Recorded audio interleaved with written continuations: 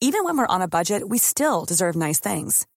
Quince is a place to scoop up stunning high-end goods for 50 to 80% less than similar brands.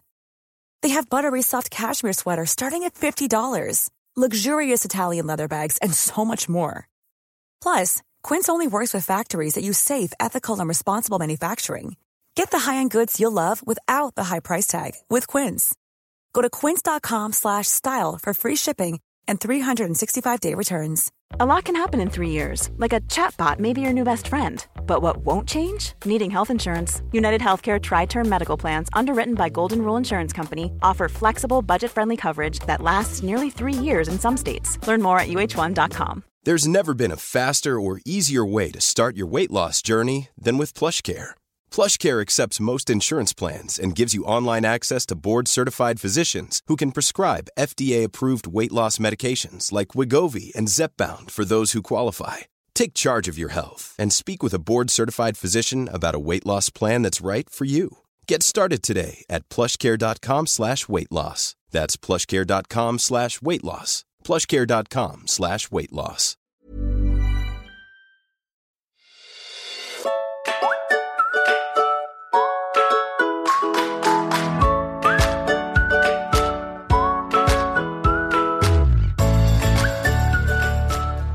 Hej på er! Det är onsdag igen och vi har vår expert Louise Rabe på plats för att svara på dagens fråga.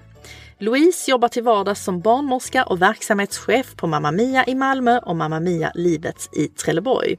Jag som leder podden heter Valerie Berad och jag tycker att vi kör igång direkt. Eller vad säger du, Louise? Absolut, vi kör. Hur känns förlossningsvärkar?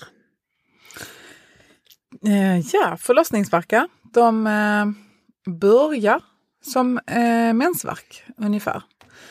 För många så i det här första förloppet så gör de inte speciellt ont, utan de känns mer som en diffust obehag, kanske i ryggslutet eller över symfysen fram på kroppen. Att man undrar lite, vad är det som är på gång? Är det värkar eller är det inte värkar? Har man haft förvärkar under graviditeten så kan de kännas ungefär så. Förvärk och en vanlig värk och en förlossningsvärk och en sammandragning, det är faktiskt samma sak alltihopa. Och det är att livmodern drar ihop sig. Och är det då en förvärk så drar den ju ihop sig och sen slappnar den av och inget mer händer. Är det en riktig värk eller en förlossningsvärk så leder den ju så småningom till att bebisen kommer ut. Så det är det som är skillnaden på dem. Vad är då pinvärkar som man har hört talas om? Ja, pinvärkar är ett begrepp där man att det där är värkar som gör ont. Det är sammandragningar av magen, men de leder inte till att förlossningen fortskrider. Alltså att de gör ont, de känns som en vanlig förlossningsvärk, men de gör inte att livmodern öppnar sig. Okej. Hur vanligt är det? Inte så jättevanligt. Och frågan är där glidande, vad är en förvärk och vad är en pinvärk och vad är faktiskt en värk som leder till förlossning. Det kan man ju inte veta förrän i princip efteråt. Blev det en bebis eller inte? Pinvärkar kan man också få om man har fått en så kallad hinnsvepning. Om det är någon som har talat om det. Hinnsvepning är ju ett sätt för oss barnmorskor eller läkare att räta hinnorna, kan man säga lite. Räta fosterhinnorna och dra lite i livmodertappen för att få kroppen att börja producera prostaglandiner och därigenom att förlossningen ska starta. Det är vad vi hoppas med en hinnsvepning. Nu är det inte så att det alltid fungerar till 100%, långt ifrån. Det är inte farligt för någon, men det man riskerar det är ibland att det leder till värkar, men som inte leder till förlossningen. Och det kallas då pinvärkar. Att det gör ont som om man är i värkarbete, men livmodertappen öppnar sig inte. Vad kan man göra åt det? Avvakta, vila, ta 2 Alvedon, dusch, bad. För att få dem att lägga sig och så. Eller så leder de ju helt plötsligt till att det faktiskt övergår till riktiga förlossningsvärkar och att bebisen så småningom kommer ut. Men du nämner att sammandragningar, förvärkar och förlossningsvärkar är egentligen lite samma sak. Men sammandragningar vill jag minnas från min graviditet att de gjorde ju inte särskilt ont. Nej, man kan ha icke smärtsamma sammandragningar. Men vad är samlingsnamn för allt detta? Eller en beskrivning på allt detta, det är att livmodern drar ihop sig som en kram och spänner sig och sen slappnar av. och så kommer den igen och spänner sig och så slappnar den av. Det är det som händer. Om det är sammandragningar som icke är smärtsamma, då är det ofta sådana här förverkar där livmodern tränar inför förlossningen, precis som vilken muskel som helst som spänner sig, slappnar av. Och efter ett tag igen så spänner den sig och slappnar av. De är normalt att ha under en graviditet i en viss mängd. Blir det väldigt mycket eller de börjar göra ont eller någonting annat är annorlunda, då ska man kolla upp vad det kan vara tecken på. Okej. Men hur vet man då egentligen att det är rätt slags verkar man har och att man bör åka in till sjukhuset? Alltså att det är dags att föda? Den är ju svår. Och nu tänkte jag så här, nu ska jag ta min lilla grej som jag brukar ta i mina förlossningsgrupper. Jag gillar nämligen inte det här begreppet att det ska vara si och så många verkar på si och så många minuter. Okay. Om man läser tidningar och böcker och läser på 1177 så brukar det ofta stå att det ska vara 2-3 verkar på 10 minuter. Men jag gillar inte det. För att för vissa kvinnor så är det jättelångt in i förlossningsförloppet som de är regelbundna och kommer så här fint och tydligt.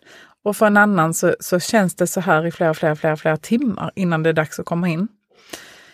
Jag har satt upp en liten grej som jag tänkte berätta för er här. Okej.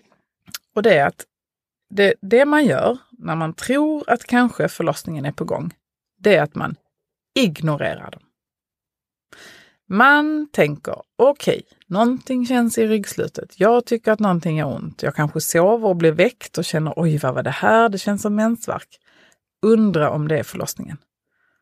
Och då ignorerar jag dem. Ignorerar verkarna? Ja. Mm. Alltså, jag fokuserar inte på dem. Har jag en partner så väcker jag inte denne. Ja, om jag sover så försöker jag vända mig om och sova lite till. Om jag är ute och fikar så fortsätter jag fika. Jag försöker alltså aktivt att inte tänka på dem. För är det förlossning på riktigt så kommer de att väcka mig om det är det, till exempel. Mm. Det är inte så att vi missar vår förlossning. Man kan inte gå och ha såna här väldigt diffusa verkar och sen föder man liksom en kvart senare. Speciellt inte som förstföderska. Nej. Så det är det jag menar. Men jag ignorerar dem så länge det bara går. När det inte går länge, när man känner att okej, jag vill inte ligga här i sängen, det gör ont, jag vill liksom komma upp och röra på mig till exempel. Eller det gör så pass ont att jag inte vill sitta och fika med en kompis, jag vill vara någon annanstans. Då distraherar jag mig. Okej, först ignorera, nu distraherar jag mig. Alltså att jag aktivt försöker göra någonting som gör att jag inte bara tänker på hur ont det gör. Jag tar en dusch eller ett bad. Jag tar 2 Alvedon eller Panodil. Jag går en promenad. Jag sätter igång och bakar en kaka om jag gillar det. Jag sätter på en film. Alltså att göra någonting så här, nu gör vi någonting för att man inte bara ska sitta på en stol och bara vänta på att det gör ont om någon minut igen. Mm. När det inte går, Valerie. När man känner att jag struntar i den här promenaden. Jag skiter i om jag bränner kakan i ugnen. Då är det dags att ringa förlossningen. Okej, först då. Är ni med? Mm. Ja, och för vissa har det nu gått 3 timmar från början till slut, till nu. Och för andra har man kanske hållit på i 2 dygn. Mm. Och det är det jag menar, för när man nu känner att jag vill inte liksom göra någonting. Jag kan inte titta och koncentrera mig på en film. Jag kan inte ligga i duschen, för jag behöver mer sitta i duschen. Jag behöver mer smärtlindring än så. Eller att oron börjar pocka på. Jag känner mig orolig, jag känner att jag behöver stöd från en barnmorska på förlossningen. Då är det dags att ringa in. Okej. Och då är det oftast ganska regelbundna verkar och det kommer ett par verkar på 10 minuter. Och man kanske är öppen sådär 2-3 centimeter. Det kan man ju inte veta såklart. Nej. Men oftast är det så om man har gjort på det viset. Okej, så ignorera och distrahera. Louise-metoden. Det är Louise-metoden. Det är mitt eget påhitt. Fantastiskt. Och de som har testat detta, vad säger de? De säger faktiskt att det fungerar. Mm. Och jag tycker det är jättehäftigt när folk kommer fram till mig efteråt och berättar att jag gjorde det och jag satte mig och sorterade mina pärmar, för det pratade du om att det kunde vara ett jättebra sätt att distrahera. Nu är jag ju lite knäpp, jag gillar att sortera papper. Men då blir jag ju jättestolt och tänker jag, gud vad häftigt. Och att de kommer in till förlossningen och så hade barnmorskan sagt liksom, wow, du är öppen 4 centimeter, du har kämpat jättebra. Och man kan ha kämpat jättebra och öppen 1 centimeter, det är inte det jag menar. Men att liksom, man kommer in då när man känner, nej, nu behöver jag hjälp. Nu vill jag ha smärtlindring, nu behöver jag mer stöd. Det är häftigt. Alltså det här låter helt fantastiskt. Jag önskar att någon hade sagt detta till mig när jag väntade min son. Ja, men nu vet jag. Det är bra.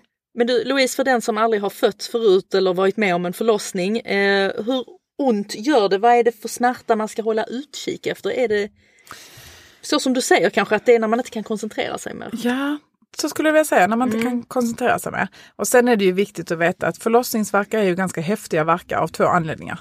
Det ena är att de gör jätteont och sen gör det inte ont alls. Och sen gör det jätteont och sen gör det inte ont alls. Om man jämför med många andra smärttillstånd i kroppen. Och sen väldigt häftig grej till. Och det är att för första gången, om det är första förlossningen, så är det så att det är meningen att det ska göra ont. I vårt liv är ju smärta förknippat med oro, sjukdom, död. Kommer jag bli frisk? Är ni med? Men för första gången så, fastän det gör jätteont, så är det faktiskt inget som är fel. Utan det är meningen att det ska göra ont. Och det kan man både som själv men också som partner gärna peppa och säga att du är jätteduktig, bra jobbat, allting är som det ska, det är inget som är fel. Så att det inte både att det gör ont och att man är orolig, för det blir inget bra. Det ska göra ont helt enkelt. Det ska göra ont. Och jag som är lite... Jag knarkar ju på att föda barn alltså. Jag tycker detta är det häftigaste som finns i världen. Jag tycker också det gör jätteont att föda barn. Men jag tycker det är så häftigt att se vad en kropp kan göra. Om man bara vågar slappna av och låta kroppen göra det den ska göra. Med de orden tycker jag att vi kan runda av för idag. Stort tack Louise för din som vanligt dina lysande svar på veckans fråga. Tack. Och tack till dig som har lyssnat på oss idag. Ha det nu så fint, så hoppas jag att vi ses i nästa vecka.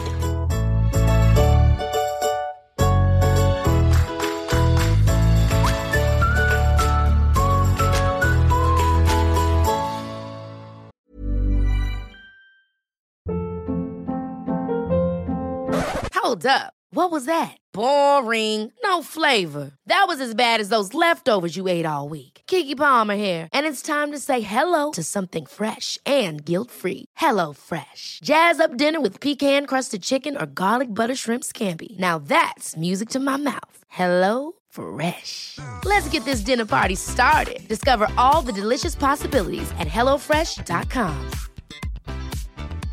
Planning for your next trip? Elevate your travel style with Quince. Quince has all the jet-setting essentials you'll want for your next getaway, like European linen, premium luggage options, buttery soft Italian leather bags, and so much more. And is all priced at 50 to 80% less than similar brands. Plus, Quince only works with factories that use safe and ethical manufacturing practices. Pack your bags with high-quality essentials you'll be wearing for vacations to come with Quince. Go to quince.com/pack for free shipping and 365-day returns. Imagine the softest sheets you've ever felt. Now imagine them getting even softer over time. That's what you'll feel with Boll & Branch's organic cotton sheets. In a recent customer survey, 96% replied that Boll & Branch sheets get softer with every wash. Start getting your best night's sleep in these sheets that get softer and softer for years to come. Try their sheets with a 30-night guarantee. Plus, get 15% off your first order at bollandbranch.com. Code BUTTERY. Exclusions apply. See site for details.